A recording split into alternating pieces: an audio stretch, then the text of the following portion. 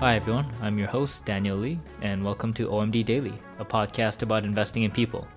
Every Monday to Friday, I share with you what I learned the day before from studying people and companies through conversations, whether it's through interviewing investors and business leaders, to reading books and financial reports, and digesting learnings from all the other storytelling mediums out there.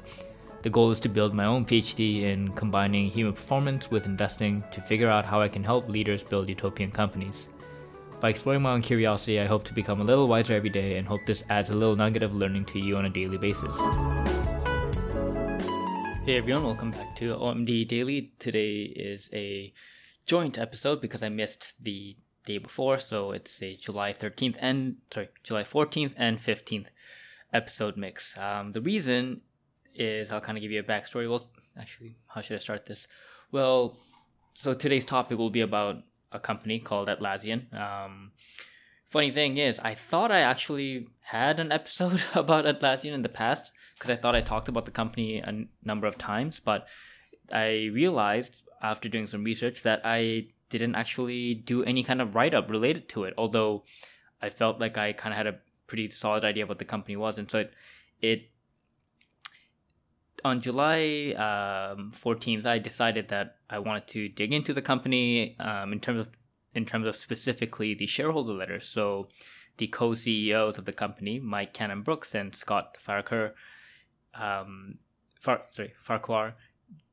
they write a quarterly shareholder letter, very much like Daniel Ek does at Spotify.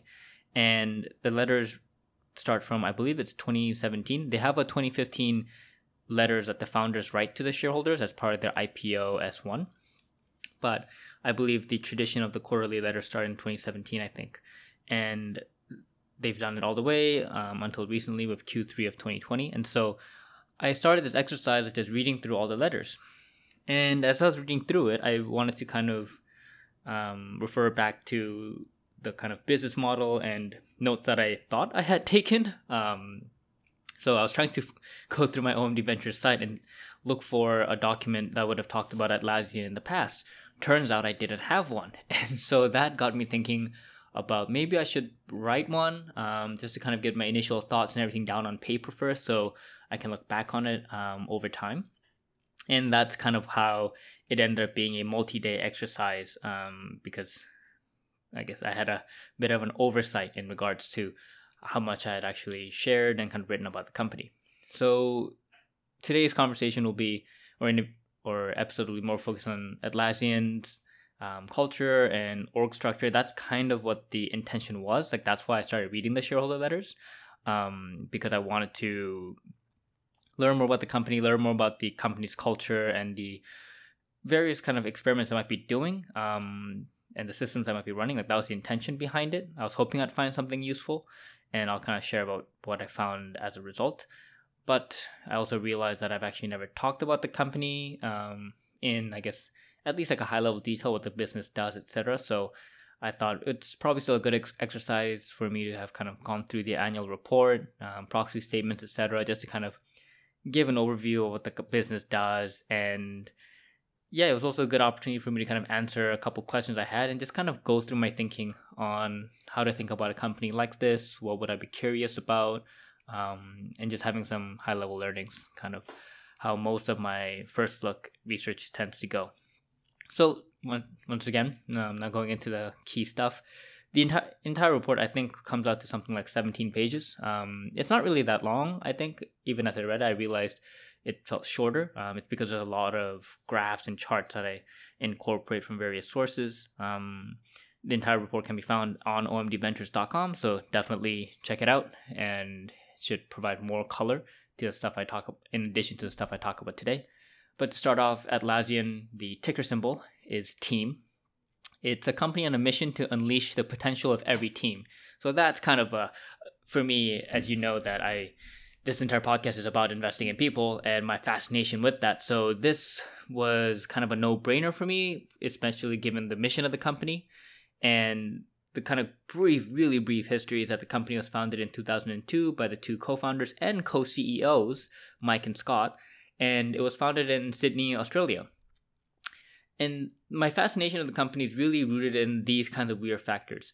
I actually used Atlassian, which is a I didn't use Atlassian exactly. So Atlassian isn't a singular product. Atlassian is a company that makes a whole suite of products that helps achieve the mission of unleashing the potential of every team. And it started with its first product, Jira, which I'd say at a very high level, it's like a project management tool. So if you've used Basecamp, Asana, I don't know, like Monday.com, those are like very popular ones. Those will kind of give you insight into what Jira kind of is like. Kind of helps every team manage their workflow. It was mainly dedicated towards software engineers because it kind of came up from a problem that both Mike and Scott experienced, and they wanted to create a product that addressed that. And it's tackling this whole kind of developer operations, DevOps ecosystem. So Jira is the main product of Atlassian, but they have all these other ones. The second biggest one, I believe, is Confluence. They also have Trello, which you're familiar with if you've ever tried to use a Kanban board, at least a digital one, and not use a janky one but you make out of Post-it paper before. But they have a bunch of other various products that are part of the suite. But Jira and Confluence make up about 2/3 of the total revenue of the company, and that's what they're really mainly known for in the ecosystem. That's at least how I knew them.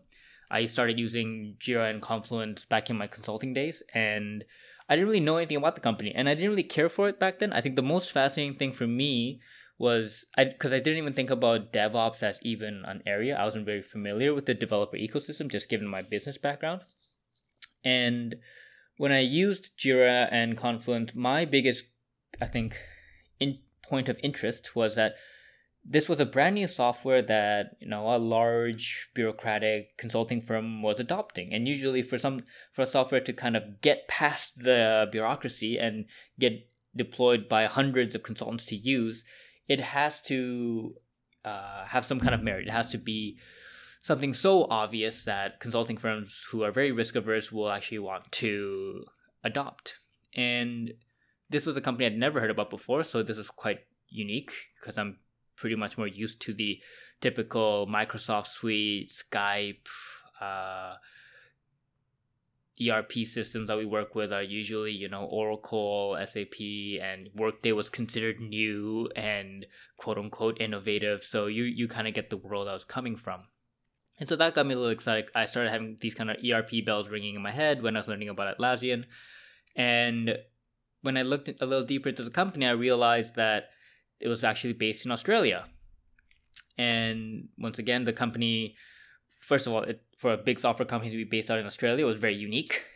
Usually you expect it to be from Silicon Valley. And the co-founders were actually co-CEOs, which for me was also once again unique. And the company did not have a sales organization. This is kind of the weird shit that I live off of. Now, obviously, there's a big regret for me where I worked with Jira, and my first inkling with the company happened in 2016. And so if I was a shareholder back then I definitely would have been much happier. But lo and behold, that was not the case. I am currently a shareholder of Atlassian, but it has happened much later. And yeah, so the company is definitely unique in how it's structured, how it kind of was founded. And I think a couple points that I want to share that I came across from like listening to all these kind of interviews. And this is just kind of off memory, off the top of my head, because like I said, I thought I had recorded all this stuff down in a past report, but I didn't. So I'm just kind of going off of all this past memory that I have from researching the company in the past. And so just big highlights. One is that, the founding story of how Mike and Scott started the company. Like they had all these co-op terms before, which are kind of like internships if you don't know in the US, but in Canada, co-op terms is quite common, where you work while you go to school. And they both kind of concluded that they didn't want to have a job where you would have to report to someone, wear suits and ties, and they so decided to just go off on their own and start a company. And the unique thing with Atlassian is that the founders, because they bootstrapped a company in the beginning, they always focused on having cash flow. So I believe Atlassian was positive cash flow from year one of its founding, which was now, when I look at it, 18 years ago. So that, I think, is definitely unique when you consider these kind of fast-growing SaaS companies. Many start off just with venture funding, and they're not profitable from the get-go, but Atlassian was. And something else that I thought was very unique is just how the founders constantly just focus on transparency and in one way, it's just simplicity and honesty.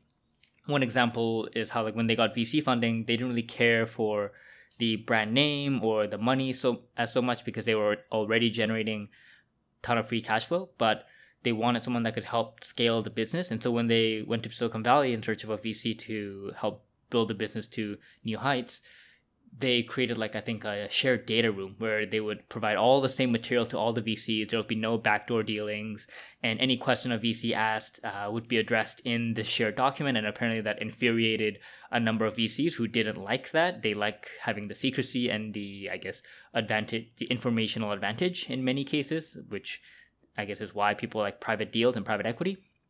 But the founders didn't want to do that. And so they made a level playing field, which I thought was quite unique, for them to actually be taking control of the situation and not be swayed in by what the VCs want. And something else they did is, when they wanted to actually get a deal, they required all the VCs to provide a one-page term sheet. They would not sign or accept any deal that wasn't a one-pager. And apparently Excel, is it called Excel Partners? I think that's the name of the fund. Led by Rich Wong. I just remember the venture capital partner's name. Rich Wong was the only one who would condense everything into one page and provide it to the co-founders, and that's who they ended up partnering up with. And once again, I found that just reminding me a little bit about how, like, Buffett does deals, where he does handshake agreements, one page agreements when he buys companies, just focusing on the simple stuff, no legal bullshit, just honest. And that, I think, continued to portray this point of view that these founders were very down to earth kind of people. And, like, more examples, just stories and anecdotes. It's like, apparently Mike, although he's a billionaire, I think he's worth like $11 billion now. Apparently he still takes the bus to work. I don't know if he still does that, but I think when I heard that was a pretty unique thing to hear from a founder. And apparently, for example, for Scott, like, he might splurge on occasion by getting, like, the premium tier for Uber, but that's it. Like, I think he usually takes public transit or kind of the basic form of Uber as well. So they're just very down-to-earth people despite being billionaires, which for me is something I really like. So I'll just kind of go over some high-level stuff. Before I go into the shareholder letters, one thing I love looking into are the proxy statements. They file a 20-F for Atlassian because they're a non-US domiciled company that is actually listed on a US exchange. So they don't file a 10K, which is more common. So usually most companies that are US domiciled and they list on a US exchange, they'll have a 10K and a proxy statement. But when you file a 20F, which is similar to what Spotify does as well, you end up combining the proxy statement with the annual report. So for me, I couldn't really pick and choose. I ended up having to look at the entire thing. But I usually tend to just go straight to the table of contents and find the ownership structure, because I don't really, like, I think I lose all interest in the company if I learn that the CEO or the people running it have no material interest in the business, because it makes me think, then why would I ever want to invest in them if they don't have a material interest there? So when I look at, so I have all these charts and stuff in the report, like always, but at the most high level, they have a dual share structure, Class A, Class B, quite common, like most tech companies.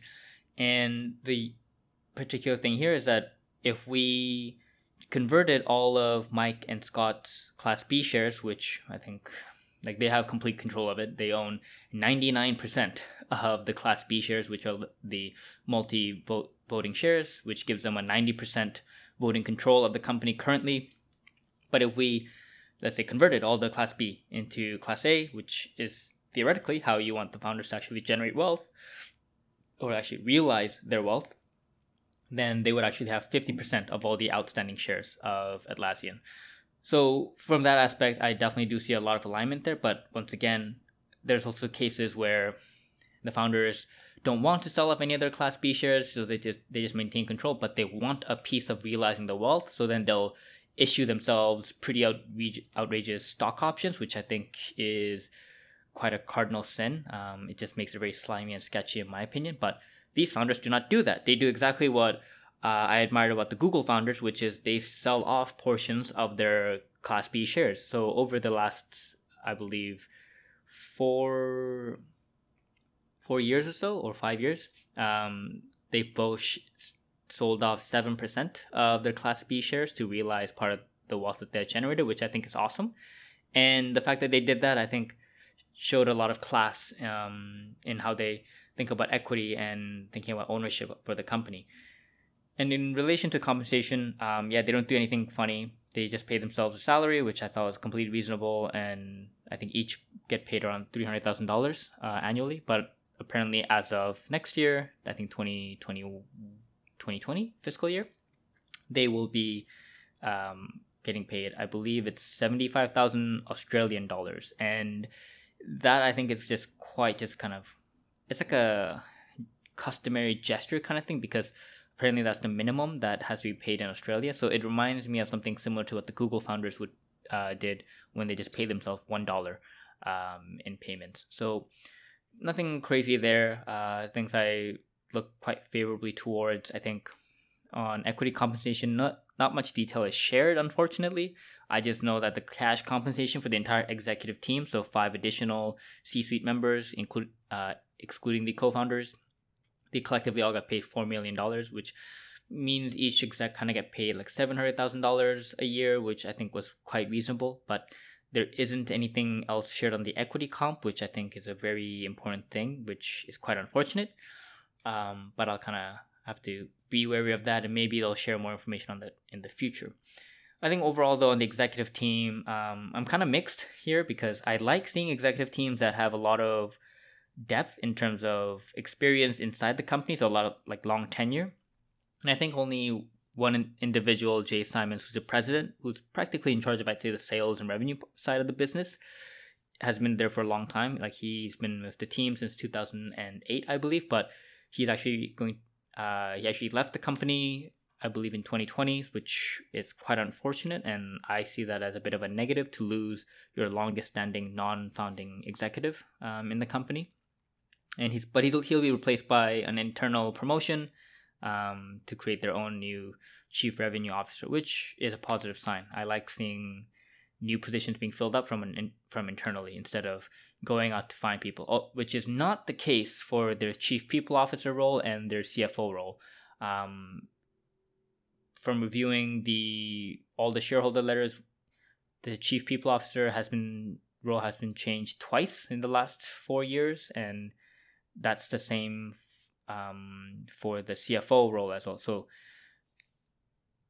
there's been 2 different people throughout the 4-year period, which is quite quick, I think. I think the CFO role, it did happen kind of at an odd spot. I think where the previous CFO, I think Murray Demo, was just part of it for the IPO to help Atlassian prepare for that. And then I guess he kind of hit that point where he wanted to step down, and they've brought in someone else called James Beer, who's the current CFO. Both externally, they both came from external. It wasn't like an internally developed, promoted hire. And I find that's actually more common, I guess, as I look at more companies. CFOs tend to also leave quite often, I think. They kind of do like a 4 to 6 year stint on many cases, and I guess that is kind of more the average, and it's not something to look upon so negatively in the company but it's still not a positive. So that was something that did bother me. The chief of legal was promoted internally, although she only joined in 2016. So I'm still looking at a pretty quote unquote green, like young executive team. Like the CTO joined in 2016. The chief of staff, I believe, joined in 2016 time period. This new CFO, James Beer, I believe, took over 2017, 18, I forget. But still, it's still a relatively young executive team, which I'm not too big of a fan of. I like seeing more continuity, especially when the company has had a long history. I mean, 18 years is a long time, and so you'd expect them to have had enough internal candidates developed to take on these leadership positions. So the lack thereof, I think, isn't really positive for me personally. Okay, so I'll kind of dive into the quarterly shareholder letter. So the way I thought about sharing this, I was actually influenced by the book I recently finished reading called Dear Shareholder by Lawrence Cunningham. So I thank you, Mr. Cunningham, for this inspiration. The way he went through shareholder letters in his book, so the entire book's about going through shareholder letters and sharing the best ones that he picked out. And the way he does it is like he kind of does a bit of a semi-chronological I guess, divvying up of various content, but at the same time using various themes to also combine materials together. So that's kind of what I did. So there were, I think overall, from all the letters, they all follow a very similar structure, very similar to the Spotify letters that I might have mentioned before. They start with the co-founders talking about the company, and generally those parts are very product driven. Doesn't actually talk much about the organization, which I was very disappointed by. I really was hoping to learn more about the culture of the company that way, especially because the co-founders are they commonly talk about how people are their greatest asset. So I expected them to talk more about their people, which was not the case, very disappointingly. But what they end up talking about more so is the product and how it works with the customer. So you do get the sense that they're very product focused and very customer focused, given what they discuss. And then the letter goes into part 2, which is usually taken over by Jay Simons, which I believe will be taken over by the new chief revenue officer. I'm blanking on his name, but they always have a customer segment where they actually go through case studies of various customers that use Atlassian's products. And I think those are pretty helpful if you don't know what the company does, and it gives you an idea of where it could be applied. And then it ends with the financial metrics, which is gone over by the CFO. And it's always the same metrics. They go over management, usually highlights revenue, the gross and operating margins, net income per share diluted, balance sheet health, kind of like looking at the net cash position, and then free cash flow. And one thing there that I think bugs me is that they give a quarterly guidance. They kind of give future guidance, which I guess it's easier for them because the product tends to be very recurring in nature because of a lot of subscription and maintenance revenue. But I just don't like companies that give guidance. It, I think, incentivizes the wrong behavior. So I don't know. I always feel like when you give a quarterly guidance, it's very kind of somewhat hypocritical to a long-term mindset. So that's something I wanted to note from that. Atlassian has done a lot of M&As in the past. I think the most notable one would be Trello. It's been like a big part of their operation. And I guess Ops Genie, which has been a huge help, I think, as part of the IT service desk side, like Jira Service Desk, for example. And the constant theme there is that the co-founders have been very consistent in sharing the same message. And I covered this, or kind of confirmed this in the, I guess, earnings transcripts that the co-founders also do as well. And it seems that when they do M&As, they kind of look at these three particular things. They look at business model alignment, product alignment, and culture alignment. And culture is something that they continuously talk about, and they kind of share a tidbit that they share about when they acquired Trello and how cultural alignment was such a huge important thing there. And in regards to the culture of Atlassian, which is something I really want to focus on in the shareholder letters, they do mention it in various parts, and I kind of incorporate various quotes with it, but they do mention it in like 2017 letter, 2018 letter, I think in the 2020 letter as well. Like they share practices like how they have a whole collection of bobbleheads for people who've been in the company for 10 plus years. And I think that definitely highlights something very positive, where you are kind of, I guess, incentivizing some kind of award for staying with the company for a very long time. And I think a lot of the culture stuff is kind of constantly intertwined with the product. They constantly talk about how the company focuses on being open and being transparent and constantly removing barriers for teams. And they relay that with the product and how the Atlassian suite of products operates and what they hope to achieve with the customers as well. So there's always that kind of dual angle all the time. Like they constantly focus on having a open company where everything's transparent, everyone's aware of everything, and how that kind of comes down to the core fact of the product itself. I think something unique that they incorporate that I don't think many companies do is, especially during the time of COVID, for example, they included how they've been talking with their employees and surveying them to see, like, are they doing a good job, are they not? And apparently 95% of their employees believe that the acting and communication was clear, and 85% say they feel supported and connected to their team. So sharing that kind of survey, I thought, was at least one other indication that they're constantly thinking about their culture and how they can continue to communicate with the people. Like most companies, I don't think, share any of that, of what's actually happening internally. What else? Another part is kind of the focused side of management. It it relates to like how they kind of admit mistakes and stuff. And one particular thing is how they kind of admit that like they had these products called Stride and HipChat, which are kind of, I guess, communication tools that do compete with Slack and like the Microsoft Teams. And I think in 2018 they had in their letters they were talking about how like these products didn't work out and they're actually going to sell them off, and they ended up actually selling it to Slack. And so they have a kind of partnership there, which is also a continuous theme. They seem to find a way to just focus on their niche of, I guess, software for teamwork, and continuously seek out to partner with other providers of other various software products. Like they've partnered up with InVision InVision is a software for designers. They've partnered up with Zoom for video communication. They've partnered up with Slack for work communication. So they're constantly integrating all this stuff into their products. And it makes me think about potential unique joint approach where now could the future be, instead of having one software company, like for example Microsoft, that just runs everything, that you actually have a band of some 5 to 10 pretty decently sized mid to large sized companies that actually just hold hands together and work together to dominate an entire industry called quote unquote work. That could be pretty interesting.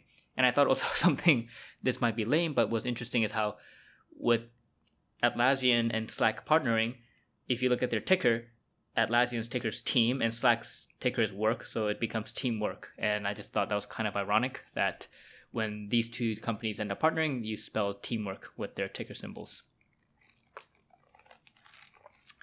Some other parts, I'd say how I built out the shareholder letters. I think another big theme is the long-term vision. Starting with the IPO letter, all the way to every year, I think they have a constant theme about emphasizing the long term. They're investing for the long term. And I think some indications show, like how they mentioned in the 2019 letter about how they started investing in cloud in 2007, and how they kind of went through this whole 12-year journey of transitioning and moving all their products from on-premise to the cloud, and how that is now kind of paying off dividends, and the constant iterations they've had. Also just kind of I think their IPO letter talks about the journey of how they achieved their over a 10-year period or so. They eventually got 50,000 customers, but that was a long-term goal that they set early in the company, and they continuously focused on building that and getting that even without having a sales organization, because they also had a core belief that that software should be bought, not sold. And that's kind of this whole organic adoption model that I think makes the company extremely unique as well. Let's see what else. Yeah, I'm not gonna share much of the quotes because that's kind of really shared in depth in the letters, and also just kind of all the stuff I pulled out into my research I guess notes essay as well. Another theme that's shared is their competitive advantage. They actually had one particular letter. I think it was the most recent, or the 2020 Q2 letter, I forget. But they have a beautiful segment that kind of focuses on what they believe their competitive advantages to be. And so that's something I included. Overall, though, over time, they've kind of mentioned that they believe that their competitive advantage is really in their culture, their business model, and their products. And that's kind of the theme that I think continuously gets played throughout. The business model really is this kind of efficient / organic go-to-market model, which once again has no sales team, and you're completely relying on people loving your product so much that they adopt it for their team, and then it slowly kind of expands slowly but rapidly inside an organization. Kind of like, not to put it in a negative way, but like how a virus expands. Like it starts with a small node and then it just expands rapidly throughout the body. I think that's kind of the model that Atlassian is trying to incorporate with this whole bottom-up distribution model. And they continuously make reference to how they have a very innovation R&D focused culture, and that really is, I guess, supported by the fact that they don't spend any money on sales and marketing, or they do, but not as much as any SaaS company ever would, and all of that's redistributed into the R&D team. So that actually becomes where most of Atlassian's money is spent. Now, if a company spent most of their money in sales and marketing, and if they told you, yeah, we have a sales focused culture, that would make sense. But if that kind of company said they had a product focused culture, well, we would say that that doesn't seem to be the case anymore, right? So they really are kind of putting where the mouth is in that perspective. And let's see. So now I'll just kind of move over to the high level stuff of what I pulled out from the annual report. Just kind of putting it all out there right now. Like, this is not an investment review or report, really. It's more like I do invest, but once again, I just like to talk about companies and learn about them and think about questions that I do have, always with like an investor's lens, but it's never an investment recommendation. And it's never supposed to be very fully exhaustive either. I do a lot of research and work in the back end that I don't actually end up, incorporating into this research. This is all stuff I learn over a day or two, and then I spend the rest of, I'd say, weeks and months constantly thinking about the businesses unconsciously and the back of my mind. And even when I look at new companies, I'll constantly be going back and forth and trying to answer specific questions that I might not share here. So just keep that in mind, because this is not supposed to be the be all end all. It's just a fun thing to look at and learn about a new company, always with like a people lens. So I think the couple of unique things about the annual report. One is that they share a lot about the culture of the company, specifically through the core values that they have. And the 5 core values, which I think are quite distinct, and they don't have a, legal / PC, politically correct lingo to it. So the 5 core values that they decided, one is open company, no bullshit, and they have a big picture of a bull with an X on it. The second is play as a team. Third is build with heart and balance. 4 is be the change you seek. And 5 is don't fuck the customer. They don't say fuck, but I'm imagining they said fuck with all these weird symbols that you commonly use for a swear word. And for me, this kind of shows how this, once again, the ethos of the business, they don't really care about being correct or kind of following what other people do.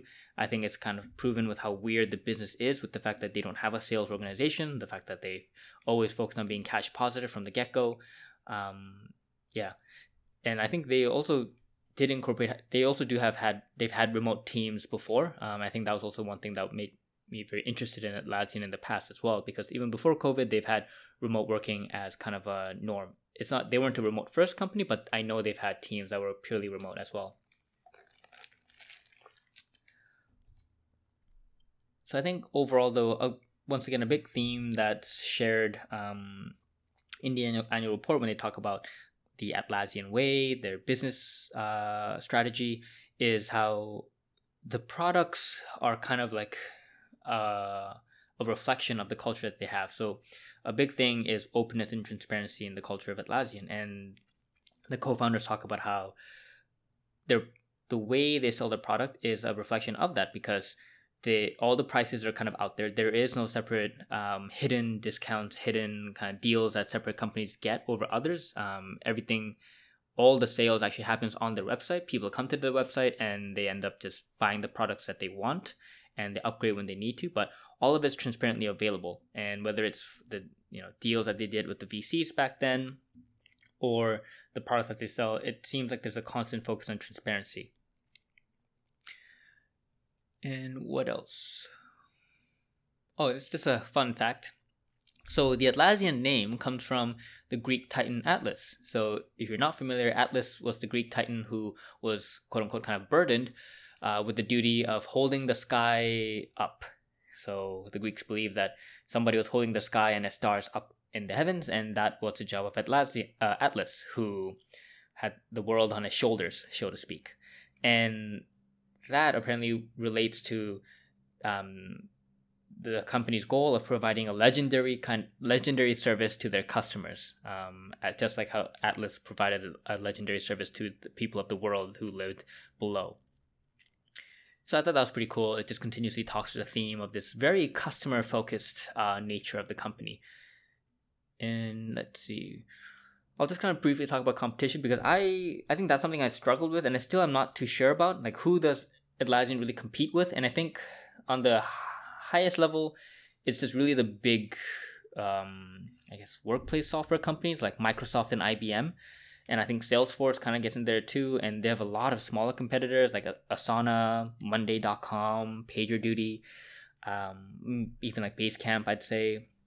And so they compete with a lot of different players. And I included this kind of magic formula graph or magic quadrant graph that Gartner that publishes every year. I think I've seen this before in the past, and they list a number of big players here who work on project management software, and Atlassian's kind of at the top quadrant as a leader in the segment. Now, I don't really know what the metrics that they use for it are, but I think the biggest competitor when I look at the usage of software similar to like Jira would be Microsoft. So according to, I believe it was nlift.com, I was curious on, well, because Atlassian generates 2/3 of their revenue from Jira and Confluence, we should look at what are the direct competitors of that product. And it seems like Jira seems to be number one in the software configuration management market in just terms of, I guess, the number of companies that use it. And these are not exact accurate numbers. It just kind of gives you an idea. But the big competitors are kind of GitHub, which is owned by Microsoft, as well as the Microsoft Visual Studios. And they, I think, make up something like 25% of the market, and Jira makes up like 35% of the market. I don't know how accurate these are, but it just kind of gives you an idea that it seems to be like kind of a big two-player market between Jira and Microsoft. Same for Confluence. Confluence is usually, I think most people use Confluence and Jira together because Confluence kind of has all the reference material and all the archiving of notes and stuff, and all the tickets get executed in Jira. So I think most companies tend to use it together in tandem, but it was interesting to see from the same site that Confluence had a much lower market share of only like 2%, whereas Microsoft Visual Studio had 20% in the market. So that was quite interesting. But it seems like that is the case where Microsoft is kind of Goliath in this field, as you'd expect from a $1 trillion market cap company that deals with everything related to the nature of work. And it would be a company like Atlassian that would be trying to compete with the big dog. And then there's also all these other smaller companies that I'm more familiar with that tend to do pretty decently as well in the SMB space and startup space. But overall, when I think about the customers, I believe Atlassian has about 150,000 customers with about 10 to 13 million monthly active users. And the way that management's communicated their TAM, the total addressable market, I think is quite unique. Most big enterprise software companies usually say they're targeting the Fortune 500 or the Global 2000. I've heard of those two quite often, but Atlassian is the only company that's talked about the Fortune 500,000. Now that might just be marketing because they just want to tell investors and everyone that, look, we can target everyone. And they even go a little further to say that we want to target the global 800 million knowledge workers out there. But the way that management talks about TAM is they don't constantly refer to it as dollar amounts. They constantly refer to TAM as the number of users, which I found to be interesting. I don't know if I'm reading too into it, but I think that might be a more accurate way of looking at the TAM because you don't know how much each user will use. Like generally most software companies probably, ideally want to improve their ARPU, their average revenue per user. But I think when you have one user who fanatically loves your product, for a company like Atlassian that continues to produce more products to work in tandem with the suite, you want them to adopt more of the products that are integrated with your whole ecosystem.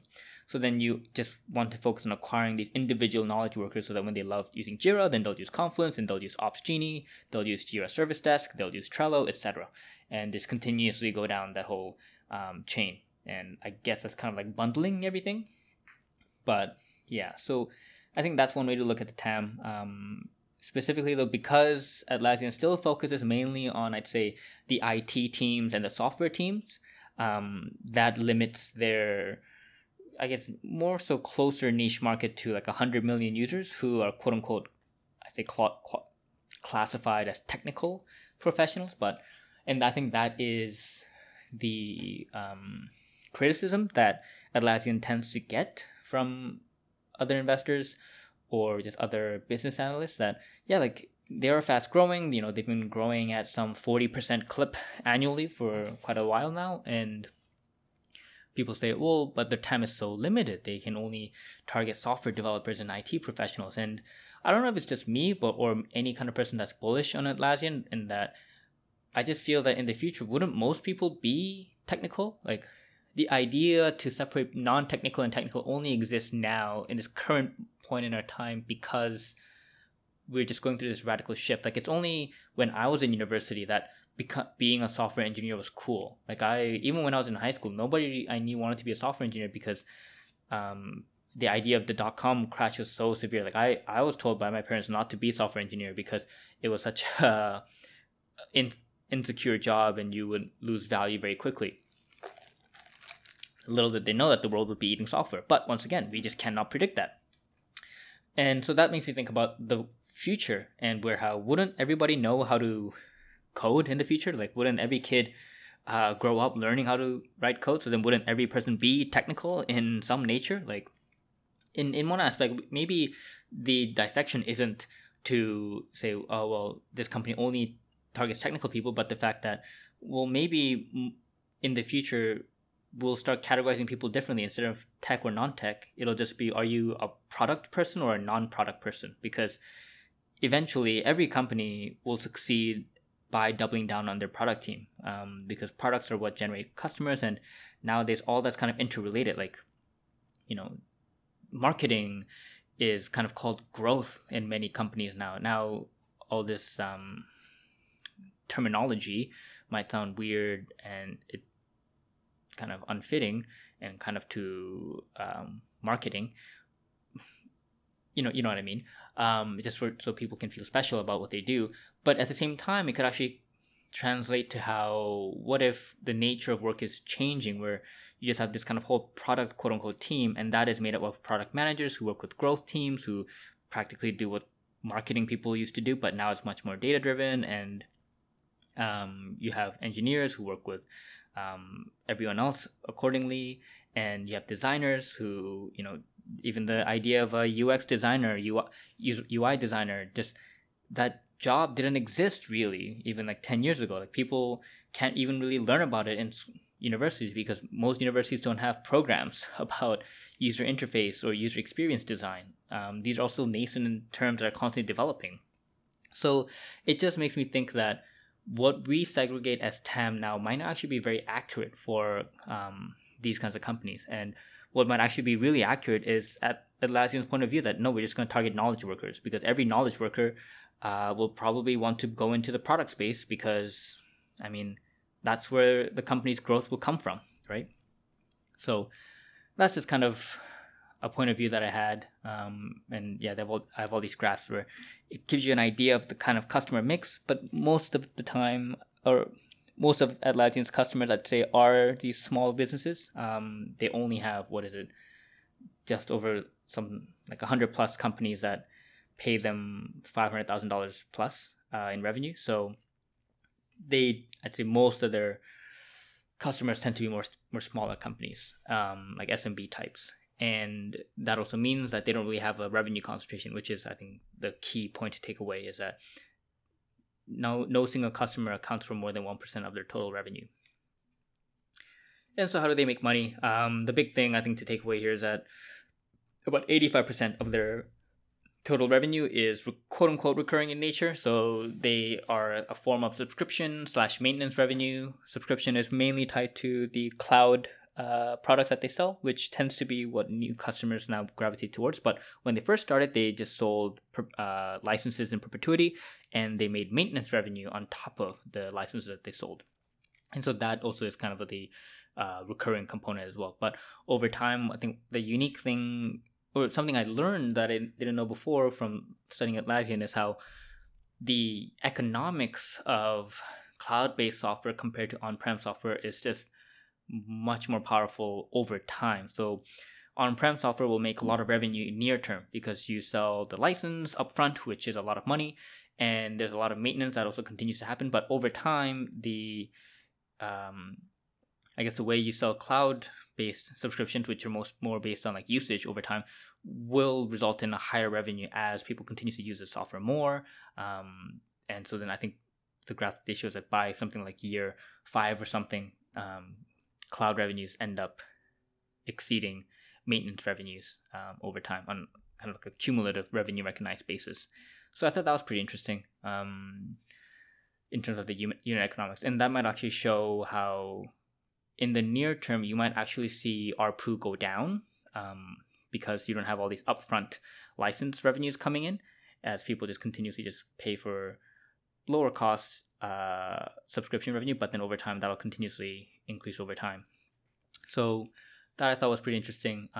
Something else to note is how I think periodically throughout the shareholder letters, there is constant mention of introducing more price discounts, adding more free trials, and that could result in ARPU continuously going down. I think one source I include in the report said Atlassian's ARPU is kind of at around like $120 in a year.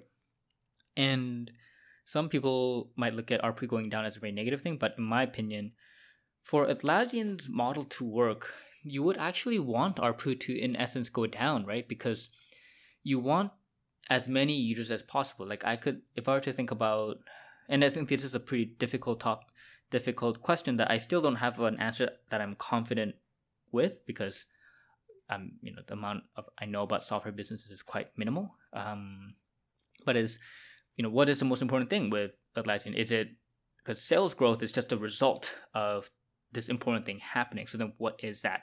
And I think that the most important thing is the growth of customers, and specifically understanding the growth of small customers that might have started out, in a 10, 20 team, and the evolution, like how many of those customers actually evolve and become this more second tier customer that pays $50,000 a year to become a first tier customer that pays $500,000 a year. Like how much of that happens? Because I think a lot of Atlassian's distribution model working out and the strength of its product working out relies on this organic expansion. First, it's adopted internally in a bottom-up manner by a couple software engineers who really like it. They become fanatical. They go to the Atlassian Summit that they host every year, and they share it with their team. So then, the software is useless unless a team adopts it, right? Because the whole point is for better communication in a team and better workflow. So the big question is, well, does that expand? Does that just die in a team? Like it doesn't matter if, for example, Airbnb or Netflix uses Atlassian if only one team in that entire company uses it. The question is, once it's adopted by one team in Netflix, how does that grow? How long does it grow over time? I think that's a big question. And the more I think clarity I can get into that customer data, I think that'd be the biggest, the most important thing. And I think right now the proxy is like, just seeing customer growth, but it would be best to kind of get an indication of, like for a customer that currently helps you generate like maybe $2 million in sales, what was that time period like? Did it require 10 years for it to continuously hit that number? I think they share a few examples in their presentation from 2019, but there's nothing in depth about it in the annual report or the shareholder letters, which is unfortunate, but I think that's the big thing I'd be curious on. I'll just kind of end this off with my kind of 2 cents on valuation. I think that's always like a big question, but once again, I think the way I summed it up, if I were to summarize valuation in one word, it would be a question mark, because I think it's a topic I continuously get more and more confused with, and it might be the type of companies I look at and the kind of space I'm trying to play at in nature, where I'm trying to constantly find companies with great founders, great management teams, and great organization structures. And so that might make it a little challenging because a lot of them tend to be in software type companies, and I do want the business to be continuously growing. So I might be swimming upstream with all these high valuations that these companies tend to be getting, which I think some are warranted and some are actually also still undervalued. But I digress. So I'll kind of go into how I thought about Atlassian.